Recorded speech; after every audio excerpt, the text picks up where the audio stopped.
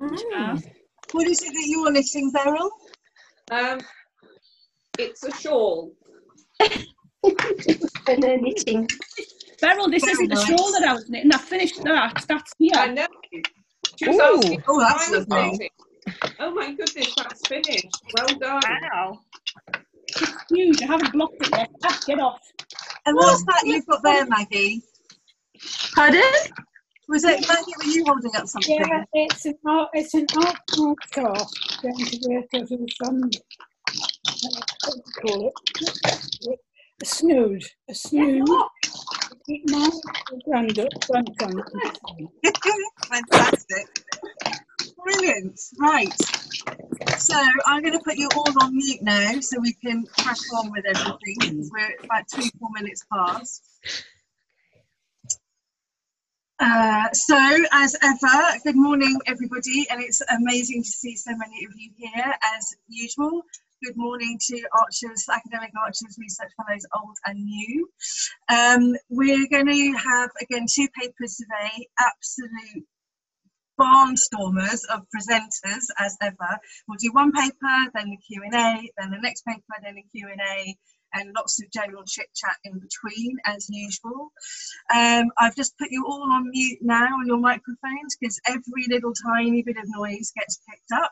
So, as usual, if you want to make a comment or have a question, you can use the chat function in Zoom to do that, or there's a little button there that you can put your hand up, and that should alert me as the meeting host, and I can come to you then, so you can ask your question there too. And then the presenters will share their screens with us. You don't need to do anything. It doesn't change your computer in any way. Just sit back and watch, basically. Thank you to everybody who's donated or been a Patreon as well. That's just amazing and heartwarming and so generous of you all. And you'll all get a pin badge, an Academic Archers pin badge, when things get back to whatever that next normal is going to be for us. And thank you also to those of you that have responded to my call for help with my research for the next book as well. It's really lovely. And I've had over 80 responses, which is a huge amount of data to get through, but it's amazing. Thank you all so very much. And we've had a lot of people as well wanting to join our Facebook group, but a lot of people who aren't answering the questions. And so if you're asking friends or saying to friends you should join this group, can you please get them to answer those questions, because otherwise it's an automatic no. It's the only way that we've got to filter out those people that might not be academicing in the way that we want them to be, or engaged in that way. So if you're recommending somebody, if you could just ask them to respond to those questions, that really helps us with all the administration of that as well. So, Nicola, where are you on my screen? There you are. I'm going to unmute Nicola now, and we'll hand over to Nicola for her introduction. The introductions as well, we've got up on the website. So if you go to the Saturday Omnibus page on the academicarchers.net website, that's where you'll see the podcast recordings from this, and there's links in there to the original films from the conferences for people, and we've also got Nicola's intros up there as well as a veritable work of art there too. So over to Nicola now to introduce our papers. Very good, thanks Cara. So firstly we're going to hear from Professor Versalotti. Tim Versalotti directs the Polling Institute at Western New England University. He previously did similar work at Rutgers and Elon University, and he combines his very serious research interests in psephology with being a committed Anglophile and, of course, Archer's obsessive. Tim uses his comprehensive Archer's knowledge on his university's London summer programme, where he uses Ambridge as a lens for both British media and politics and national identity in the UK. So he is secretly studying us all the time. Tim's been with us since the British Library Conference, and oddly seems to manage to combine research trips to the UK with Academic Archers most years. This paper is a revision of a wonderful paper on political participation, connecting the functioning of civil society organisations and their formalisation into political arenas, something that you know that we're very interested in. So I'm really hoping that he's going to be able to tell us what Councillor Grundy has been up to, since she appears wholly focused on her personal life rather than her civic responsibilities. Tim followed up on this paper with a second piece in Reading this year, turning to the social capital exerted through the building of political dynasties. Tim is a firm favourite with the academic archers crowd, and as he's an American and a man, he helps us to tick our diversity boxes with great aplomb.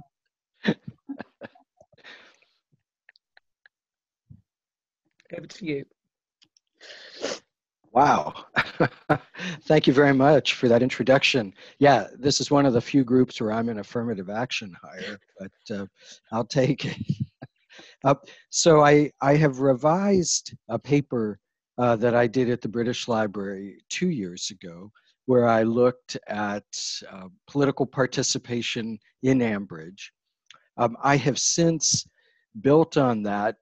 Before the Reading conference, I came about 4 days earlier and spent that time at the Written Archives and went back and looked at the topical inserts for every national election from 1955 up through 2006 when the Written Archives finish.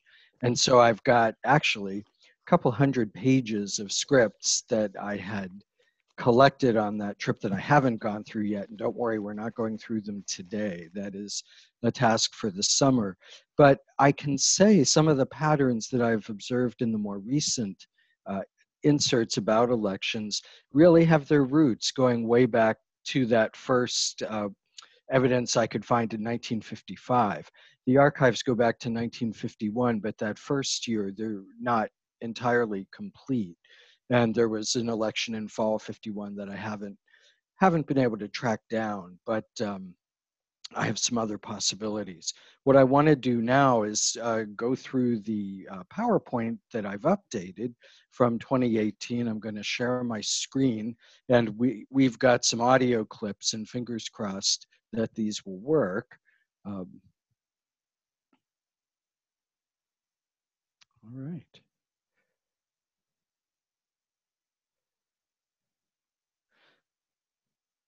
So I have to say this, the politics of the UK have really cooperated well with my research interests.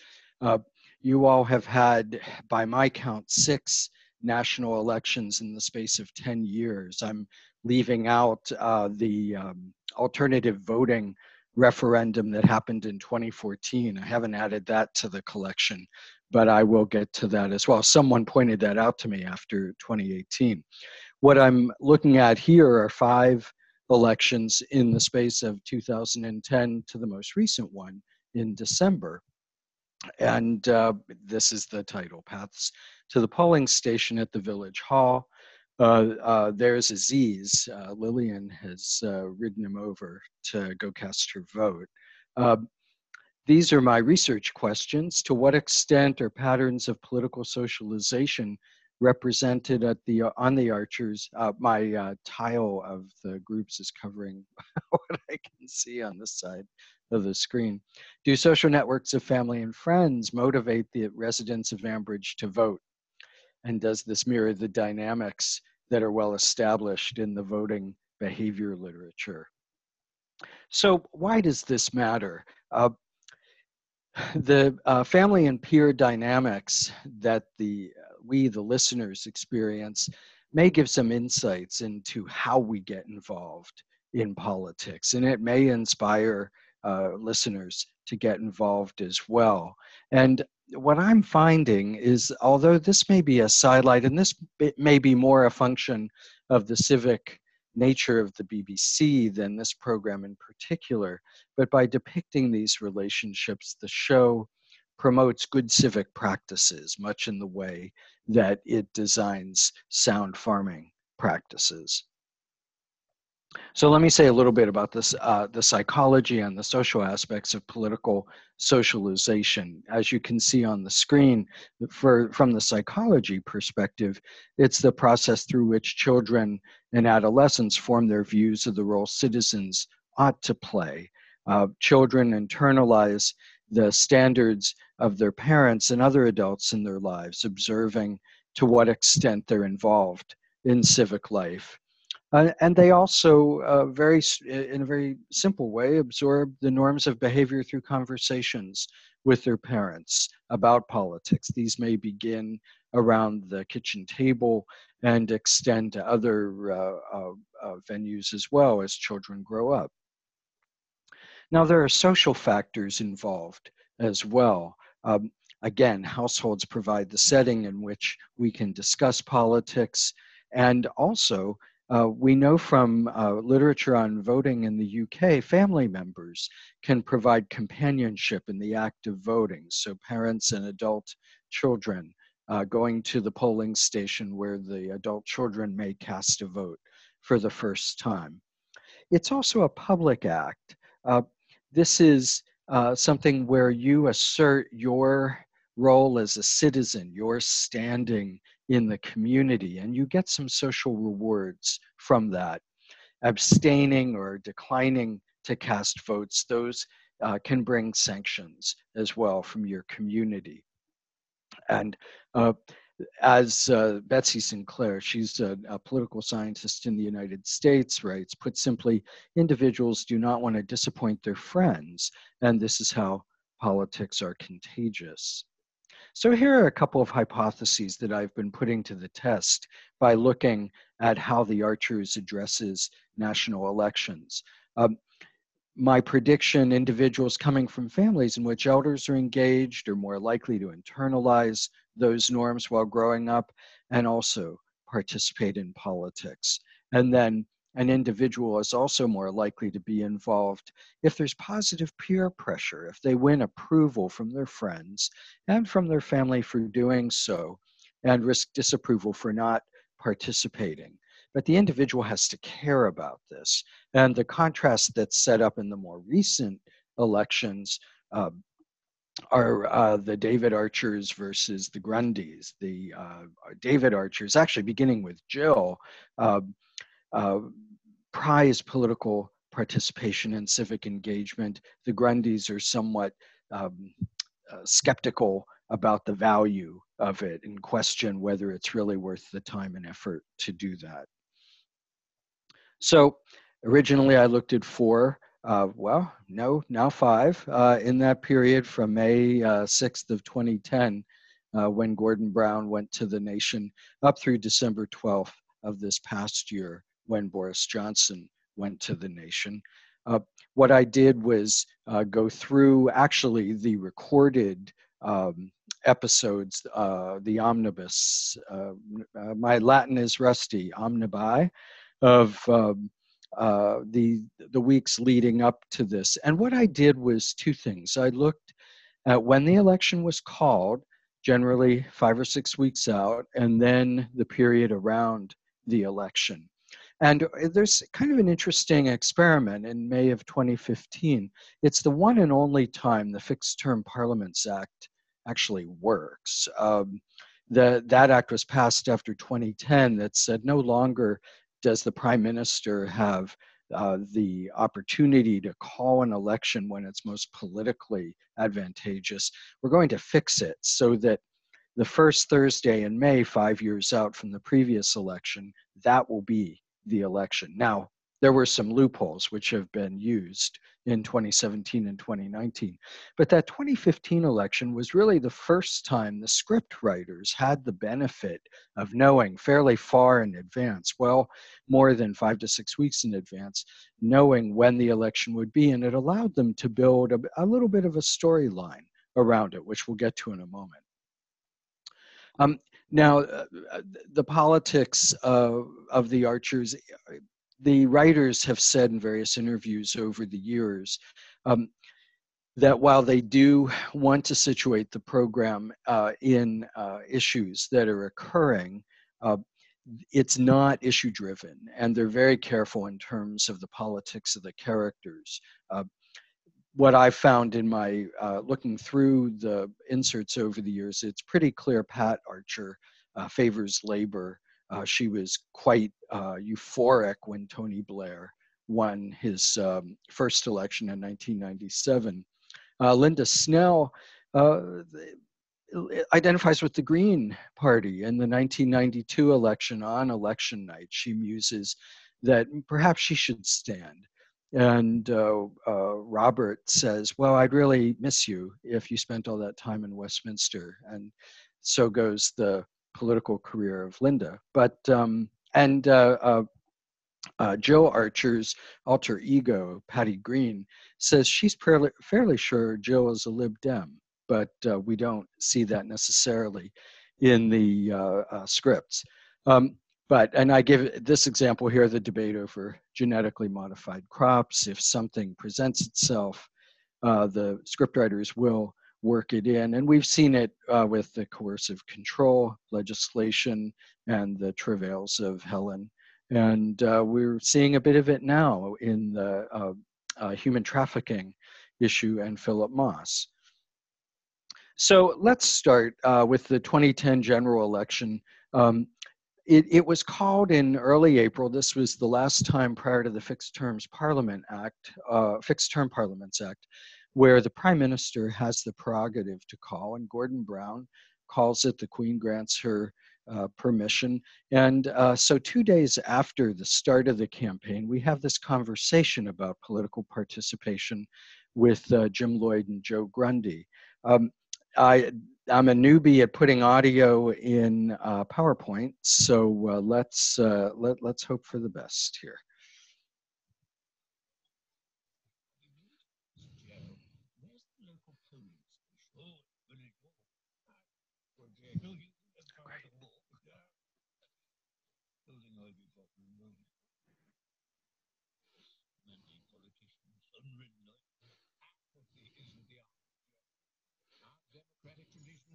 Tim, do you want to turn the volume up on your computer?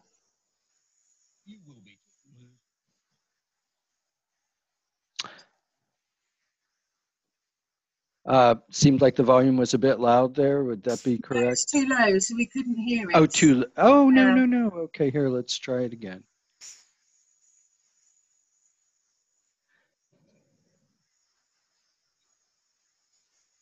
Any better? No. Don't worry, we've got the script there.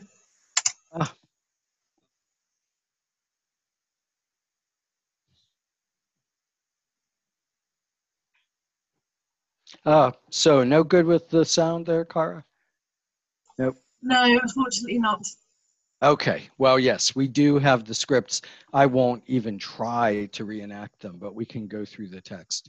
So what we see here, Jim Lloyd, and he does this in a couple of election cycles, talks about the value of democracy, rooted in part, no doubt, his background as a classicist.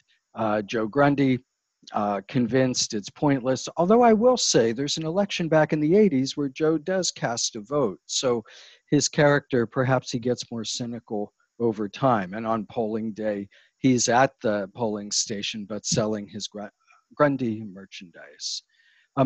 So in 2015, here's where, with the Fixed Term Parliaments Act, the scriptwriters got to plan a storyline of sorts, and it rests on Pip Archer's first chance to vote. In an episode that aired the day before the election, Pip and David and Adam are at the Hunt landowners' dinner at Grey Gables. Pip gets into an argument with the father of a university classmate about gay marriage and her cousin, Adam Macy, who's across the room, and David witnesses the confrontation from a distance. Let's try the audio one more time, and Cara, just let me know whether we can hear it, and if we can't, I'll just go through the dialogue.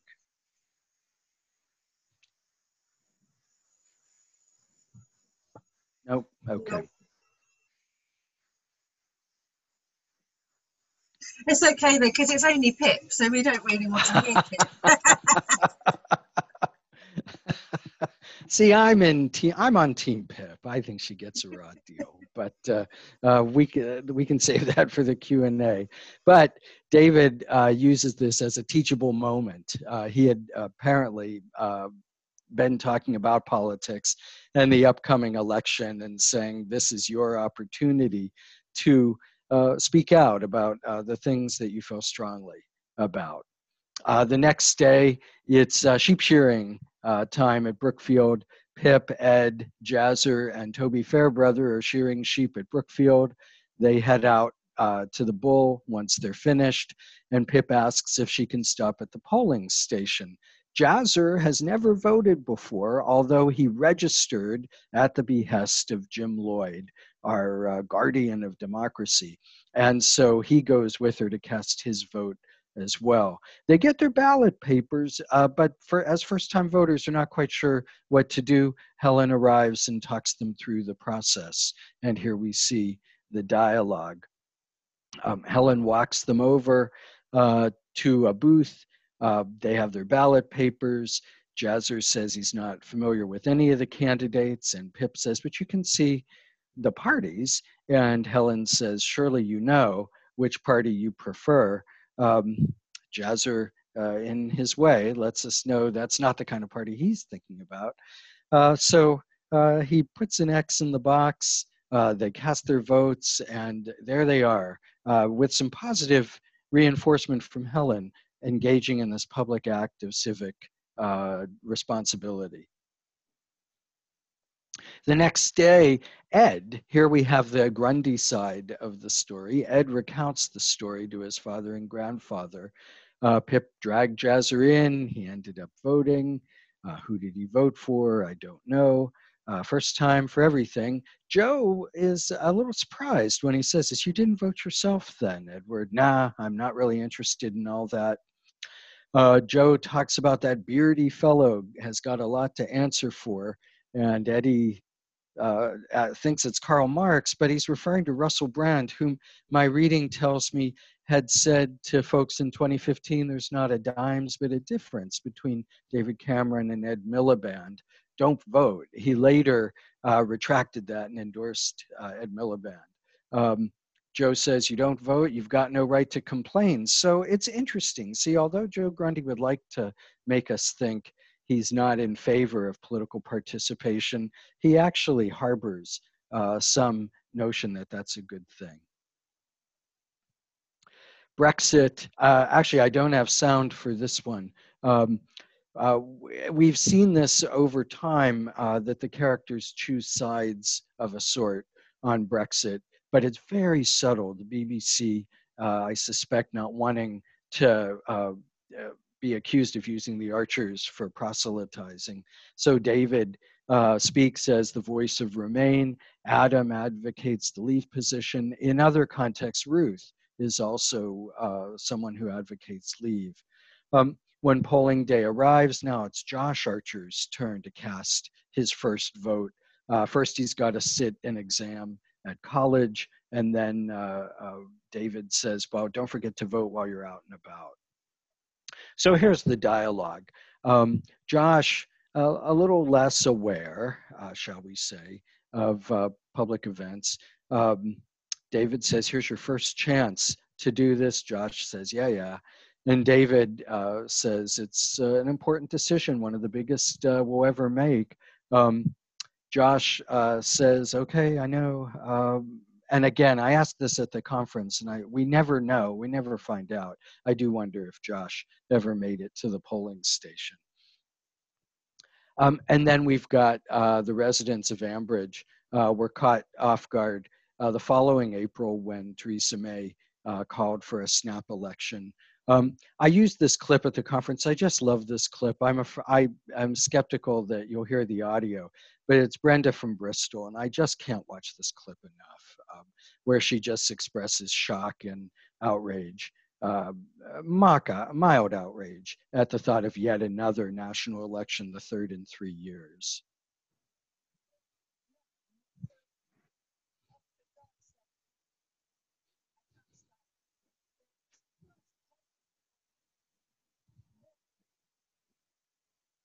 Why indeed? Why does she need to do it? So the next day after the Prime Minister calls the election, there is a topical insert. Ed and Emma talk about the upcoming general election. And again, we see the differences here. Ed doesn't seem all that excited about it. Emma, however, daughter of a parish councilor, future parish councilor, I can't recall whether she may have already won election at this point in the storyline. She views it as an opportunity to have their voices heard. So only two brief references to the actual election. And this, I did find this over the years from the 1950s onward. When there were major events, there were lengthy topical inserts. So when Margaret Thatcher won her first term in 1979, when Tony Blair won his first term in 1997, there was some fairly detailed dialogue inserted into the episodes. This one is pretty sparse. Elizabeth talks about voting. Freddie, who's too young to vote, goes in one ear and out the other, cuts out of his maths exam, heads off to the Isle of Wight Music Festival with Johnny, and while they're out there says, no one's interested in the general election result. What more could a young person want? So there you go. Next day, though, this has to be my favorite election insert. The show begins this way with Jennifer and Lillian talking, and you see the dialogue here. Oh, Lillian, I know, complete and utter chaos. What a shambles. Theresa May had gone into the election with a majority of 17 and comes out with a minority government where she's got to enter a confidence and supply agreement with the DUP. I honestly can't believe it. It was impossible to foresee. The thinking at the time was there would be another election before the end of the year, that May could not get the Brexit agreement through without going back to the voters again. Tim, we just realised, and one of the Nicholas said this as well, perhaps if you unplug your headphones, we'll be able to hear the audio. Okay. Let's just try that. Yeah, let's try that. Now, I had my headphones on, so I wasn't waking the household at this early hour, but my wife has come in and gotten her coffee, so... So you're safe. So we're safe. You would need to unplug them because they'll be receiving the sound. Yeah. So you need to stop them receiving sound, and the sound will hopefully come out to us. Let's give this a shot here.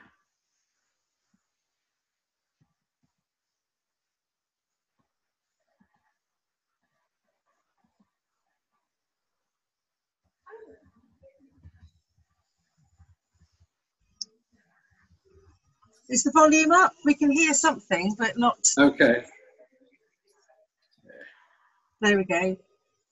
Put the volume right up, I think, is the best thing.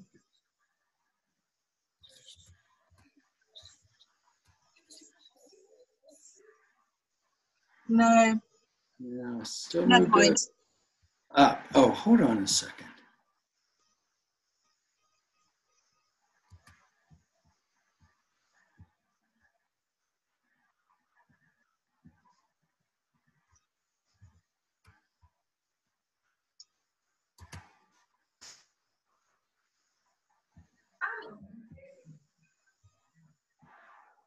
No. Okay. Don't worry. Okay. So we can see the dialogue here. I can't bear to think we'll have to go through all this again. Further, Jennifer, well, you can't deny he was very exciting, full of great ideas and strategies. And are they discussing Jeremy Corbyn? No, it's Dean, the ne'er-do-well contractor who had messed up the renovation of the master bath in the Dower House. Lillian has sacked him. The bathroom is in disarray. Lillian says, you know, I'm beginning to wish I had never started this. And Jennifer says, well, I'm thinking Mrs. May is feeling quite the same today. Love it. Love it.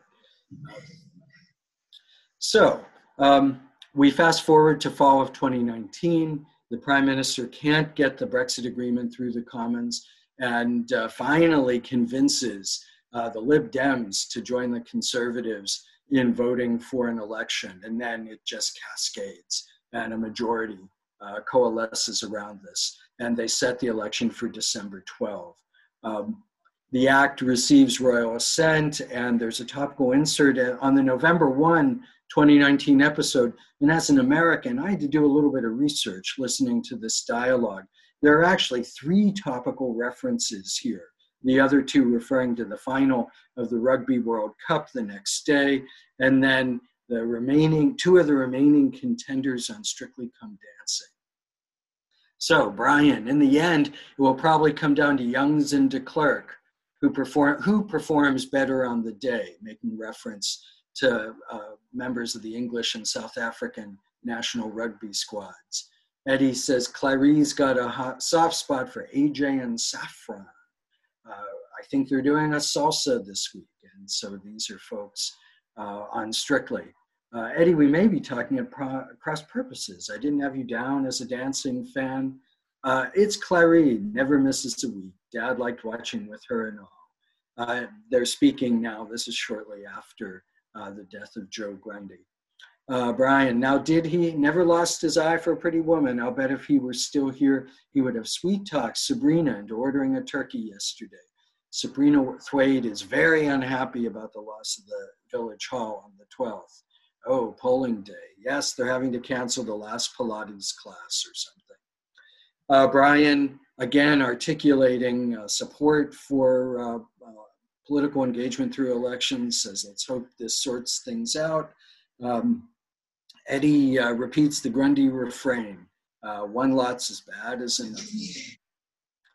Brian gets his wish, as you recall if you were watching, and the BBC World News was airing the BBC coverage, so I was watching here as well. Promptly at 10 o'clock your time, exit poll comes out. It's pretty clear what the outcome is. And so Justin Elliott and Martin Gibson talk about the election results the next day. This is at the BL board meeting, right before they strong-arm Phoebe and company into signing the rewilding Ambridge agreement. Any news on Brian? He's been delayed, apparently. He wasn't up watching the live coverage, I hope. This is a consistent theme going back to 1955 of characters staying up. In the 55 insert, it was getting results by phone, and then later it's watching on television.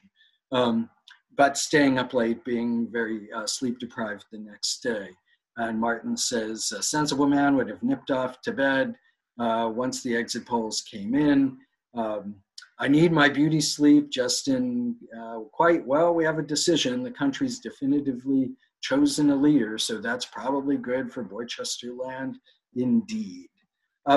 So the topical inserts for 2019 are brief. They're really not story-oriented. But overall, we see that there is a lot of evidence to support these hypotheses about the psychological and social value of political participation. So, what is the evidence that we see? Individuals coming from families in which elders are engaged in civic life are more likely to internalize those norms.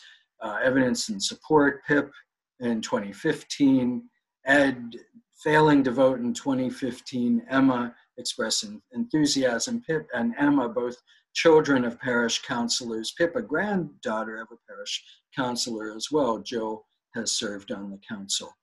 Evidence against Josh Archer likely failing to vote on the Brexit referendum, and Freddie expressing disdain in 2017.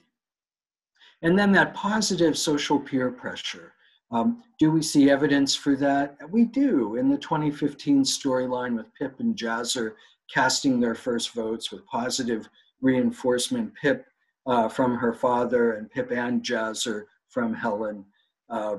Joe Grundy not voting, not viewing, not caring about that positive peer reinforcement. And the same with Josh Archer, not really concerned about his father's approval in 2016. So, wrapping it up, the Archers depicts forms of political participation as fulfilling a social contract, The community is likely to be stronger when citizens participate. Jim Lloyd is, in the later years, a very strong spokesman for this point of view. The message is woven in. This makes the Archers prescriptive about civic life, much as it is about good agricultural practices as well. So that was that. Thank you so much, Tim. That was wonderful. Something that you said there, a ne'er-do-well contractor. Obviously, somebody in the script writing team has really got burned by having their house done up, because they really don't like contractors, do they? We got Dean and now Philip. Something obviously went very wrong with somebody's kitchen extension at some point, and they I think builders in general are sort of seen as a very dubious class of people. There was a lot of commentary in the chat as well about just the time span of this, and as a lockdown reflection, that, you know, a week is a long time in politics, like a minute is a long time in politics at the moment, and these elections seem such a long time ago now, when actually they really weren't. They're still fairly recent, a lot of them. Yes. Yeah, well, it's been a great time to study politics in this area, and we've seen it before. In 1964, there were 2 elections in the space of a year. 1974, there were 2 elections in the space of a year. And so there's a little bit of voter fatigue that gets reflected in the scripts in those periods as well. That's part of my work schedule for the summer, is to go through those more carefully and expand on this. I don't know where it's going. This is more pleasant obsession than a very directed research project, but there's a lot to work with here. I think the pleasant obsession is something we can all relate to, rather than the research project necessarily. A very pleasant obsession. Nicola Lloyd wants to ask a question. Are you able to, can you unmute yourself, or Cara, can you unmute Nicola Lloyd? If Nicola can unmute herself, that's probably easier, because I've got so many people on the screen. Nicola. Hi. Yeah, I just wondered, Tim, whether there's anything that is broadcast in America that could be a useful comparison to The Simpsons. The Simpsons. Well, yes. That's been done. Yes, and it's interesting in terms of incorporating real-world events into a specialized world. I will point out, my university is in Springfield, Massachusetts, but the general consensus is, and Gary might be interested in this, that it is Springfield, Vermont, about 40 minutes north of me as we speak, that is the model for the Springfield and the Simpsons. It's claimed by many communities. Not entirely sure why, but I suppose it would be a good source of tourism. In terms of radio drama, there's really nothing. That genre has pretty much disappeared in America. When I was a kid, there was a nightly mystery program on the CBS radio network that I could listen to as I went to sleep. But generally speaking, we really have no radio drama of this nature. Plenty of drama of other kinds on our radio right now, but not this. Thank you. Anybody else got a question?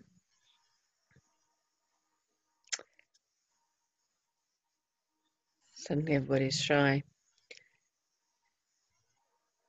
Yeah, I mean, so Amy's just putting something in the chat. In fact, Amy's got a question. Gareth, do you want to unmute yourself and ask your question?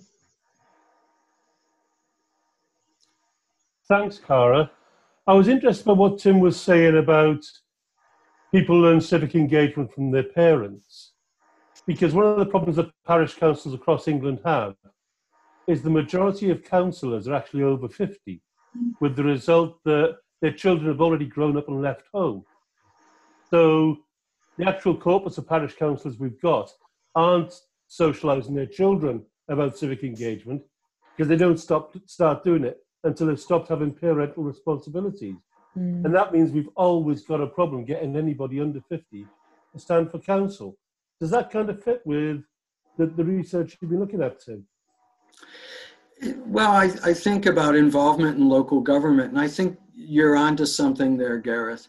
And I see that in local government in the United States as well, even though for the most part, these elected positions in smaller communities are unpaid volunteer work, much like a parish council. The people who do have the most time tend to be older with children who are, if not grown and gone, adolescents and more self-sufficient. And I see that here as well. You can't underestimate the power of grandparents. Amy had made some reference to grandparents as role models and being able to intercede with their children or grandchildren when they reach voting age. And now that Ben Archer has achieved the age of voting, I am curious, they won't have an opportunity other than a parish council until 2024, you hope. But who knows, we may see some grandparent to grandchild socialization occurring there as well. Claire Asprey's made a point as well. The loss of children to parish councils is also due to the fact that so many can't afford housing where they grew up, so they'll be moving away. So there's that disconnect there as well. So not just through the generation, but then geographically too. Gosh, that's interesting. So in terms of this gendered theme, Lou Gillies has said that someone in their area had stood as a young woman and was really bullied, and it was a horrible thing. And also how far Emma's civic participation turned out to be sort of, in the end, relatively shallow, because, you know, we haven't heard anything about it for a long time, but that was around the affordable housing issue, Claire's kind of, area of interest. And I just wonder if they've missed a trick there, because the possibility for younger women to be more politically active in their communities, as my stuff argues, they're very, very active in terms of the informal structures and networks. But when it comes to, hard power rather than soft, they're less visible. Yeah, it's the parish council in my mum's village that finally has got round to saying to do shopping for people and get food parcels ready, it's like the old helping the old though, which seems a little bit contrary to government advice. But I was wondering, in what we have coming up, if the parish council will have a role in that, and if that would be something that Emma, as a younger person, could possibly feel a responsibility with. Right. Yeah, the Emma storyline on parish council started off in a promising way because she was styling herself as a voice for the voiceless, young people with children, working class people who didn't have a role on the council. But then it morphed into this act of self-interest, relying on being there when the Beechwood project was being put together, and trying to get in there and get housing. We'll see. I'm curious about her moving plans. She moves out of the community, she'd have to give up her seat, but who knows? There are a lot of changes about to come. She might be moving into the village hall rather than Ambridge Hall to the village hall. Nicola Field has a question, and then I think we should move on because we're looking at time. Nicola, do you want to ask a question? Yes, thank you very much. It's my first time here. It's terribly exciting. These are sort of big questions which maybe I wanted to kind of throw out to the whole community in a way. I noticed, Tim, that in your talk you talked about political engagement, but that was really focused on elections and voting. And I'm not against that. You know, I did once stand in an election for a local council, but I'm sort of, in terms of political activism, I think that this is a very interesting kind of theme in the Archers as well, around people taking political activism seriously, whether it's throwing flapjacks or destroying GM crops or fighting Nazis, which we've had as well in the Archers. And I'm interested if anyone, because it's my first time here, I'm not sure if that's something that political activism, and that there was a parallel made with The Simpsons. Now, The Simpsons has got a open left-wing bias, whereas The Archers, coming from the state broadcasting, is sort of horribly trying to be neutral all the time, but of course upholding a kind of Tory paradigm in its sort of trying to be neutral all the time.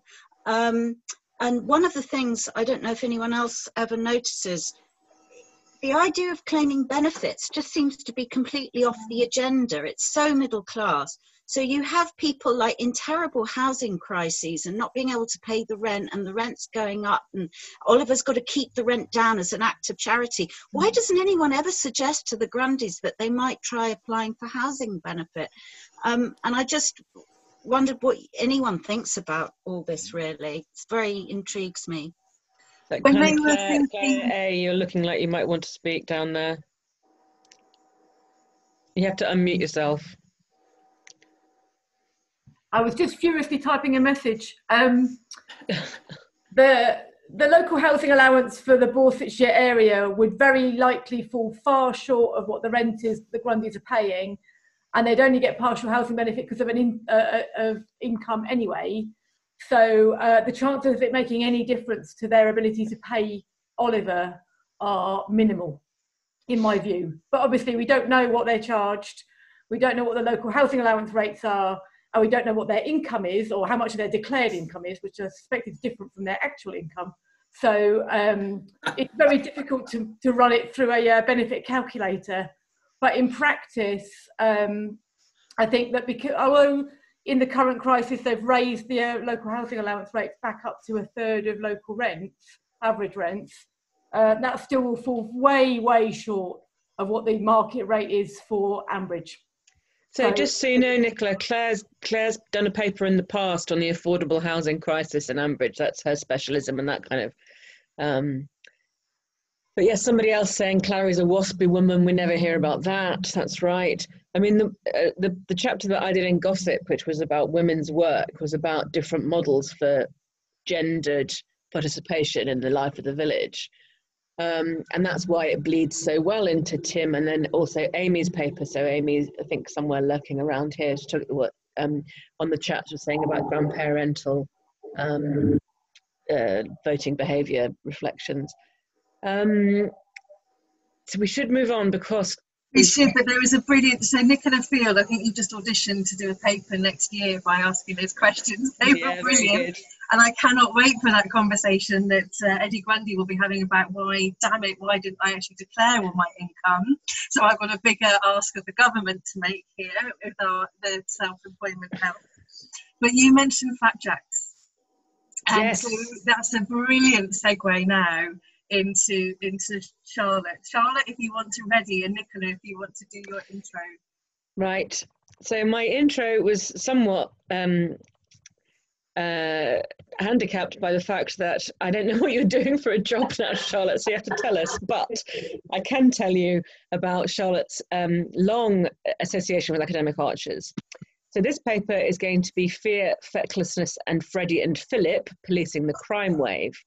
But the original paper was Fear, Fecklessness and Flapjacks, and it was full of dark portents about criminality, which I must say have been largely borne out in the village ever since. The crime wave in the title refers to the fact that there have indeed been some dodgy goings on recently. Not just Rob and Helen, but Matt Splat. It is yet to come out, of course, that the sainted Nick was the perpetrator of the hit and run that left Matt Crawford for dead. Jill's completely outlandish escapade into criminal damage with Flapjack. Freddie, the Trustafarian drug dealer.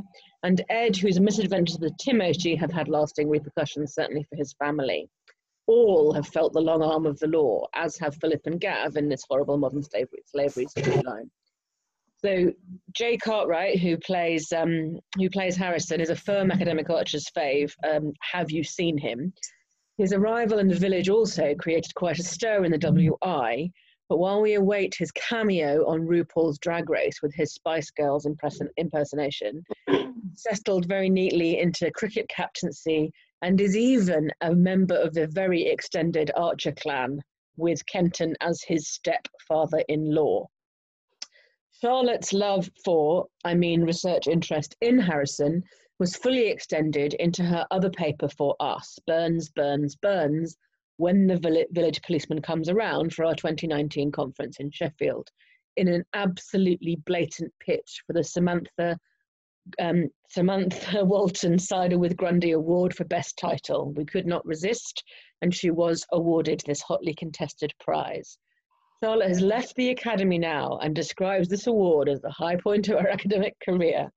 She was also an early adopter of the knitting craze that has swept through academic archers at all our gatherings. Okay, here we go. Share. Ooh. There we are. Can you hear me? Yep. Lovely. Okay. So this is a mashup of the 2018 and 2019 papers that I gave, and once again thank you to Tyne and Wear Archives for the photographs. So I now work for a police force in the northeast of England. I can't think which one it might be. And even though I am now within the police family, I still can't get access to things such as mugshots or even to their HR files, which of course I wouldn't do, because that would be entirely, can you not hear me? That would be entirely against the policing code of ethics that both Harrison and I abide by. So 2 years ago, I said that Ambridge seemed to be suffering from a crime wave, from the theft of farm vehicles to fraud, to drug supply, to cider selling, to tax evasion, which perhaps somebody might come back to in future years, and also the wholesale poisoning of the Am. Now, until very recently, we had a period of declining crime rates in the UK. Since the mid-1990s to just a couple of years ago, crime rates went down year on year on year. And I want to reassure you that things aren't always what they seem. This is in a positive way, but also in a negative way. We can't always rely on the Borchester Echo for reporting crime in an evenly handed manner. You'd have thought it. So the Office for National Statistics and DEFRA regularly release crime rates for rural populations. And they say that in predominantly rural village to a similar size of Ambridge, we'd expect to see less than half a robbery every year. We'd see around 20 incidents of violence against the person. We'd see 7 domestic burglaries, 4 vehicle offences. Now, I do need to stress that the vehicle offences here are the ones of the type that Josh initially had, theft of his vehicles, rather than Matt's black. Although I have noticed that vehicle collisions are now included in vehicle offences, so perhaps Matt will be covered there. So even if we consider that only about 45% of crime committed is reported to the police, Ambridge, controversially, is still not suffering from an epidemic of criminal activity like, say, Leatherbridge or Midsummer, which is just down the road. Fear of crime in rural locations is much lower than in urban sites, and constabularies who've got a large rural element to their geography quite often have a rural policing plan. So they try to counteract with their rural policing plans the sort of the lack of trust that the farming community has in police. So constables, sergeants who live and work in large geographic spaces with scattered communities really do have a job on their hands. It isn't always helped if they're considered to be lying, adept at lying to the village through the cricket team. However, even though Sergeant Burns might be able to turn his hand to almost any specialised element of policing, perhaps he is helping raise awareness of the police in Ambridge, which could then lead to higher trust, lead to higher confidence in policing, which then might have an impact on reporting of crime and reductions in the fear of crime. So when I talked a couple of years ago, I identified 3 types of offender in Ambridge. And I'd like to sort of see whether these categories still stand up to what's happened in the last couple of years. And also to think about what Harrison is doing. What is Harrison doing? Okay, so firstly, we had people who commit acts of violence against the person or against farm animals or against the horses. And these people usually come from outside of the village. So from my Archer's history, I'm thinking about Simon Pemberton, who attacked Debbie. I'm clearly thinking about Rob. I'm thinking about Matt and his fraudulent cronies fleecing the irritatingly ageing of Ambridge. But we can also see these sort of the unrepentant Clive Horrobin. And I think as a paper in 2017 talked about, the Horrobins were always pinned as the outsiders to the village. But I think that Tracy is doing a really good job of changing that around. So the only person that I can immediately think of who caused fear in the village is Roy, who talked about his remorse for perpetrating hate crimes against Usha whilst Jill was assaulting a celebrity chef with a baked good. Nevertheless, generally, we see those who cause fear are held at arm's length from the social cohesion of Ambridge. They arrive, they disrupt, and they leave without waiting for healing to occur. And it's the outsiders who many of the rural populations in the rest of the country believe are committing the crime. But that's probably not actually the case. It probably is people from within farming communities. So, do Philip and Gavin fit into this notion of fear, of the fearful, the outsider that we need to be fearful of? They have arrived. They have disrupted, even though nobody in the village kind of knows that yet. And they'll probably leave the village whilst Kirsty's standing at the altar. Philip can be compared to Rob. He's ingratiated himself and his negative characteristics are yet to be seen. So, you know, and the same is true of Gav, although my feeling about Gav being manipulative and unpleasant is slightly borne out by the fact that, you know, he's a pathetic man who clearly has lost the love of a good woman. Anyway, so at this point, I'd like to remind you about Tim and about Tim Oakley, and ask you where he is. And I'd also like to ask a question which I hope somebody will be able to answer for me.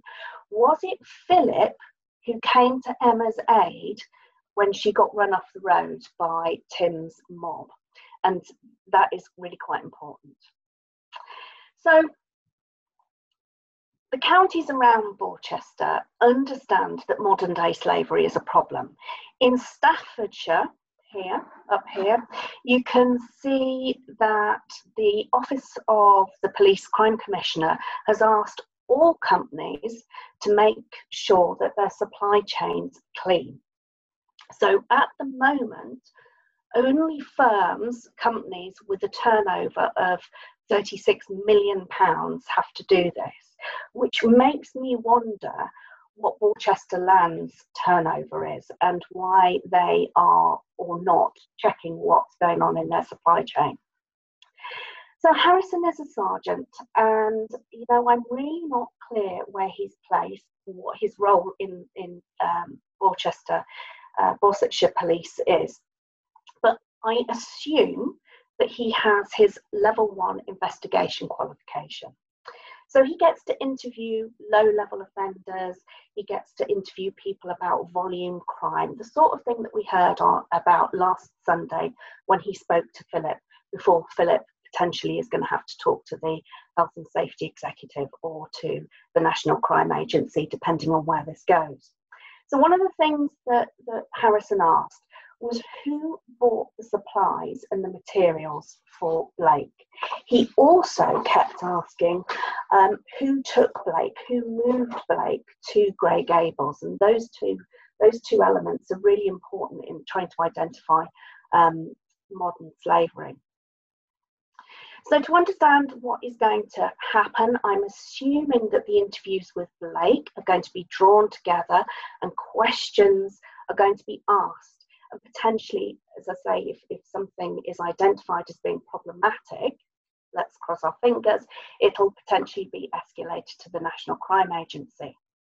I also wonder if Roy is going to have a word with Harrison at NETS, because I don't think that Roy will have the understanding to talk to,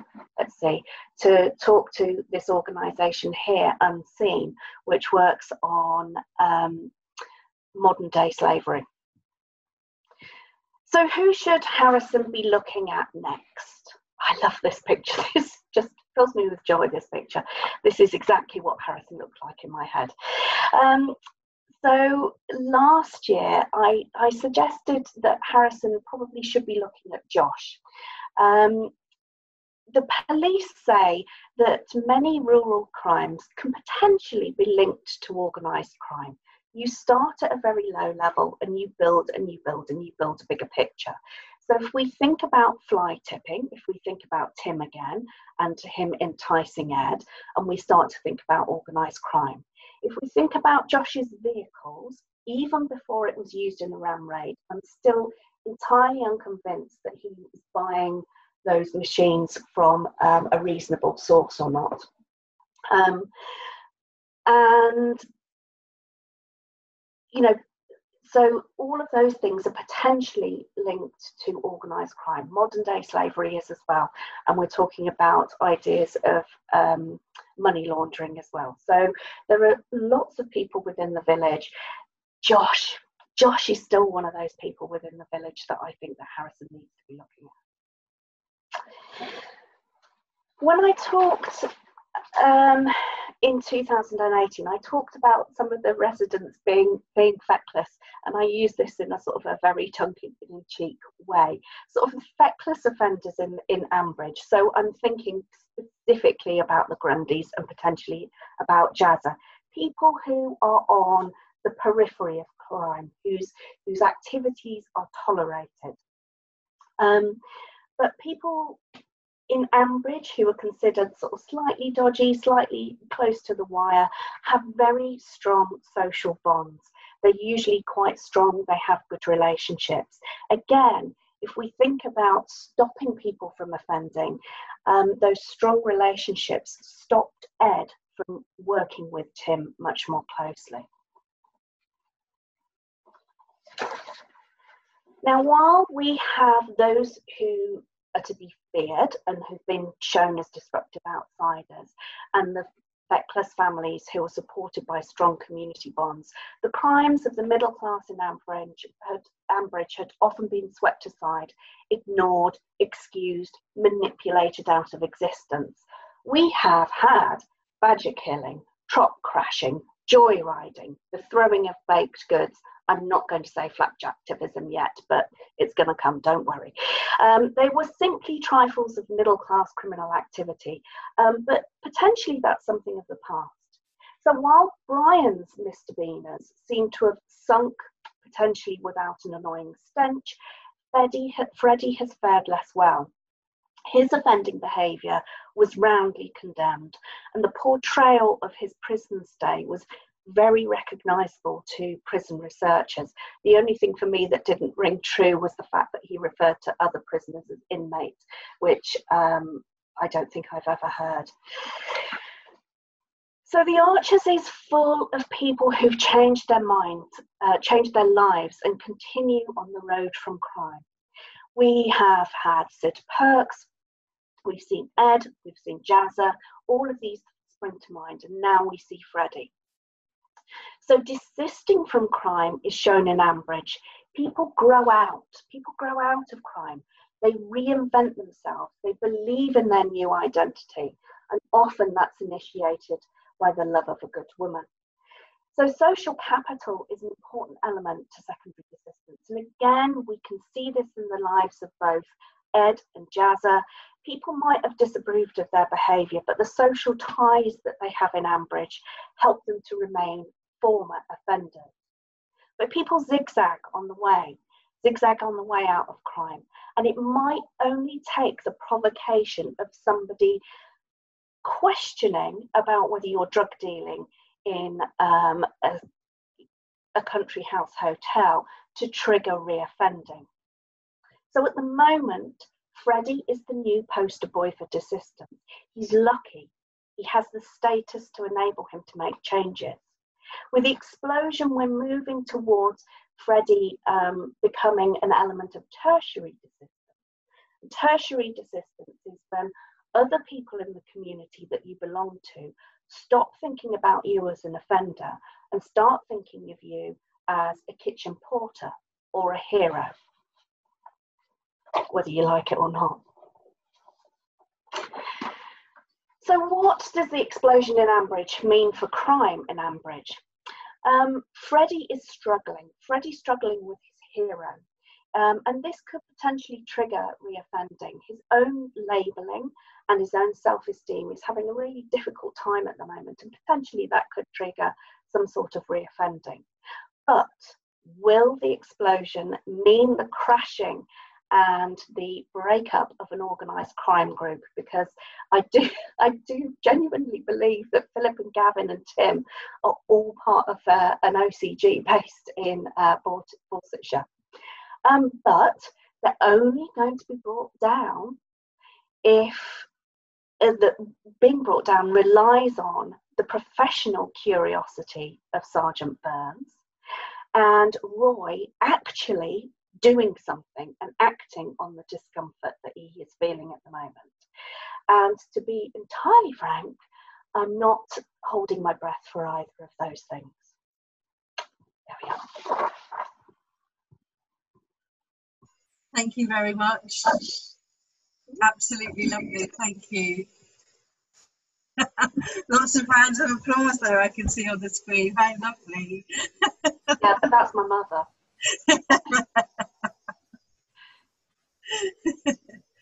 Nicola, do you have anything, or are there any questions? So I wanted to talk to you about one thing which occurred to me about the Philip and Gavin situation. And so I know that, I mean, don't know much about criminology, but the kind of psychological technique of good cop, bad cop is kind of totally it's in a kind of common parlance around, you know, interrogation and things. And just the other day we heard Philip and Gav with one of their horses doing a kind of good cop, bad cop. And I just wondered if that is to do, I just wondered if you had any reflections on that in terms of interrogation and or manipulation and control. In terms of manipulation and control, I mean, it's absolutely classic. It's trying to make sure that people are wrong-footed, constantly wrong-footed in questioning their own behaviour. So this is, you know, to use that phrase, it is gaslighting, but on a monumental scale. In terms of the good cop, bad cop interrogation process, I don't know that this happens anymore, but you know, the strategies for interviewing people are based much more on very clear guidelines about what is allowed to happen and what isn't allowed to happen. So, you know, from my point of view, Harrison has done a really interesting job there. He's asked some potentially quite benign questions, but that are potentially quite important. So he sort of played it really quite sort of close to his chest. So just tell me, so who gets the materials? Where do they come from? And how did Blake get to Grey Gables? So all of those things, you know, are potentially then going to be put together with the interviews that Harrison's colleagues, because let's really hope that it wasn't Harrison that was interviewing Blake as well, that Harrison's colleagues that are putting together, and hopefully all of that information and evidence and intelligence is going to make Dorsetshire Police escalate this to the National Crime Agency. You could almost hear in that scene the questions were so gentle, and I think me as a listener wanted the big question, like, did you do it? But of course that isn't the way that it works, and he's seething and grinding and all the rest of it, which is excruciating to listen to. And I'm just hoping that those cogs are whirring for Harrison, and that he does take this, escalate it further. Yeah, and I think the issue is that for so many police and crime commissioners around the country, especially Gloucester, Staffordshire, Warwickshire, the ones that are, you know, near Dorsetshire, they've all had modern day slavery cases. So I would be very surprised if it wasn't in the police and crime commissioner's plan for going forward. So he or she, you know, is very likely to have instructed the police to be looking for this. We've got a question. That links. Thompson. Yeah. Is that what you're going to, Christine? Do you want to ask your question? No, So what she wanted to ask was, oh, hang on, I've gone past it. Oh yes, so this is often comes up as the portrayal of public servants is off. So for me, the nursing staff, for Christine, would the nurses not have red flagged it all over it? Would they have not have fed in safeguarding concerns? Was he? There was no mention of appropriate adults, even though he did seem nervous. Like, could that not have been?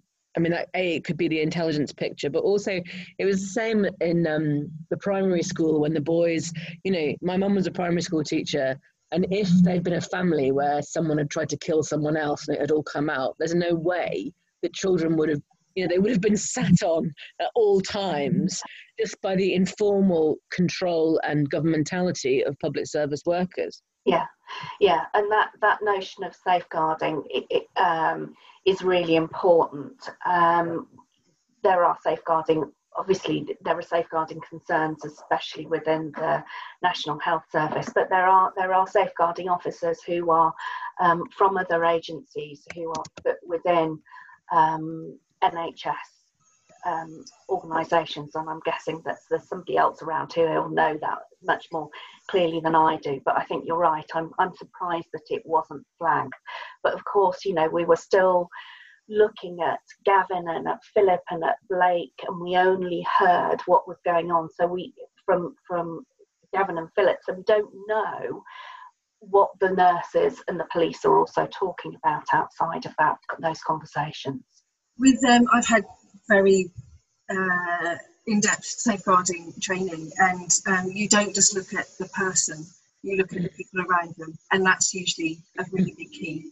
So I think the behaviour that we were hearing of Gavin constantly texting from the hospital and things like that, you would begin to go, that's a bit suspicious. And you wouldn't necessarily take it on somebody's word that they're their uncle. And I mean, regardless of that, it's about who do you let into the room or not. And that would have been something which I think the nurses would have pressed them on, potentially. But yes, we don't know about the other conversations around that which are happening. Yeah. So, Charlotte, have you seen the speculation on Twitter that it's actually Joy Horville is deep undercover and she's going to spring it all? I must say, I don't know. I mean, wouldn't it just be delicious?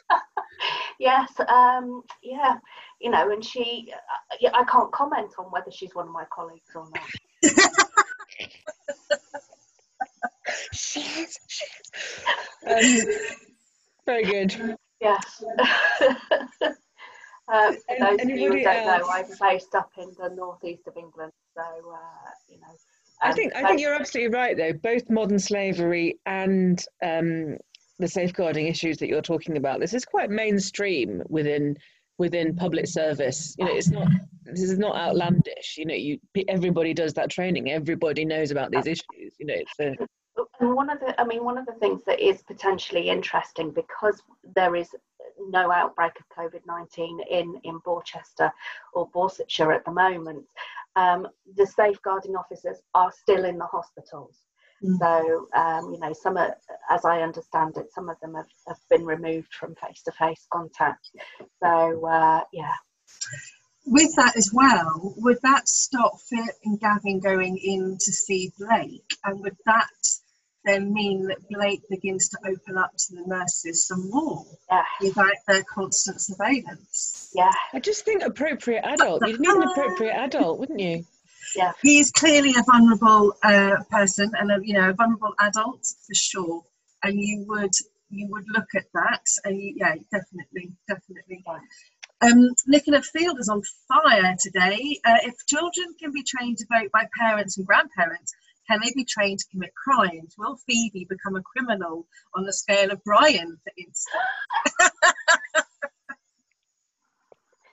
Well, you know, the Cambridge study, the very famous Cambridge study, which looked at criminal activity within families, did seem to suggest that there are criminal families, and that it is passed on, and that, you know, your social norms are not entirely, but very often drilled into you by your family. So, yeah. We had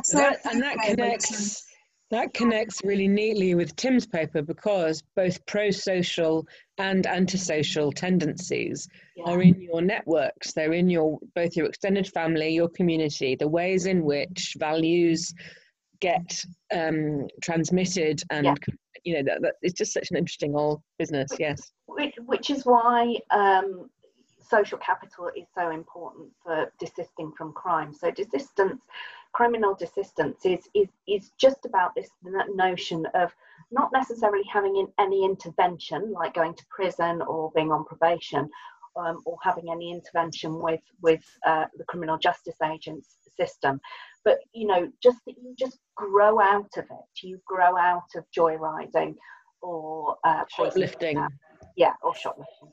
So picking up on that, Sarah Playfair mentioned as well county lines, and there are some young people in Ambridge, like George, for example, that could be seen as quite an easy target for that kind of activity. And I'm in a way, I'm almost waiting for that storyline to happen in Ambridge, because it seems such an obvious, or perhaps it's too obvious for them to go to. Yeah, I mean, George is absolutely spot on for county lines. Mia as well. And, you know, we start to potentially, if you're thinking about Mia and you're thinking about county lines, and of course, exploitation of all kinds is linked to county lines activity. So there's Mia. And this sort of grooming is exactly what you saw with Ed. Before he had the courage to say, you know, no, and stepping away from it. I don't know how he managed to get out of that situation. And did anybody remember about who it was that came to Emma's aid when her car got smashed into? I didn't see anything come up on the chat, but I may have missed it. Somebody jump in if they do know it. At the moment, most of the conversation on the chat is how we all want Joanna Scandon from No Offence to come in and bust open the slavery racket in Ambridge. It should be amazing. Yeah, I could see Joanna Scanlon as the head of crime in Borsetshire Police. I think she'd have an amazing conversation with Harrison as well. There'd be some outrageous flirtation going on. I think she might also tell him to pull his finger out. But, that's true. But not necessarily. I can't see him lasting in her team for very long. Bear in mind that her team put liquid cement into a perpetrator's mouth. I mean, come on, Harrison's not exactly. Oh, Right. she's so hardy to see Vera. Vera in Ambridge would be amazing. Oh, We were talking, weren't we, that fantastic. there was I think on the Facebook group, someone was saying about how there was a modern slavery of Vera, and that had sharpened them up to thinking that, seeing the storyline emerging. Any other direct questions for Charlotte about crime, deviance? all of the stuff I know about. Anything? The dark side of humanity is Charlotte's bag, so Helen and Louise are saying that next week we will be looking at Ambridge crime families at i.e. the Aldridges, so that this will be a conversation we can pick up on as well. And I think if there aren't any other questions, it's the time to sign off. So thank you today to our very own Peter Sedaris, talking about voting patterns. Thank you to our very own Jane Tennyson for talking to us about crime. And thank you all, as ever, for joining us. Thank you so much. Thank you. Thank you. Bye, everybody. See you next week. Bye. Thank you, everyone. Thank you, Nick. Bye. Bye. Bye.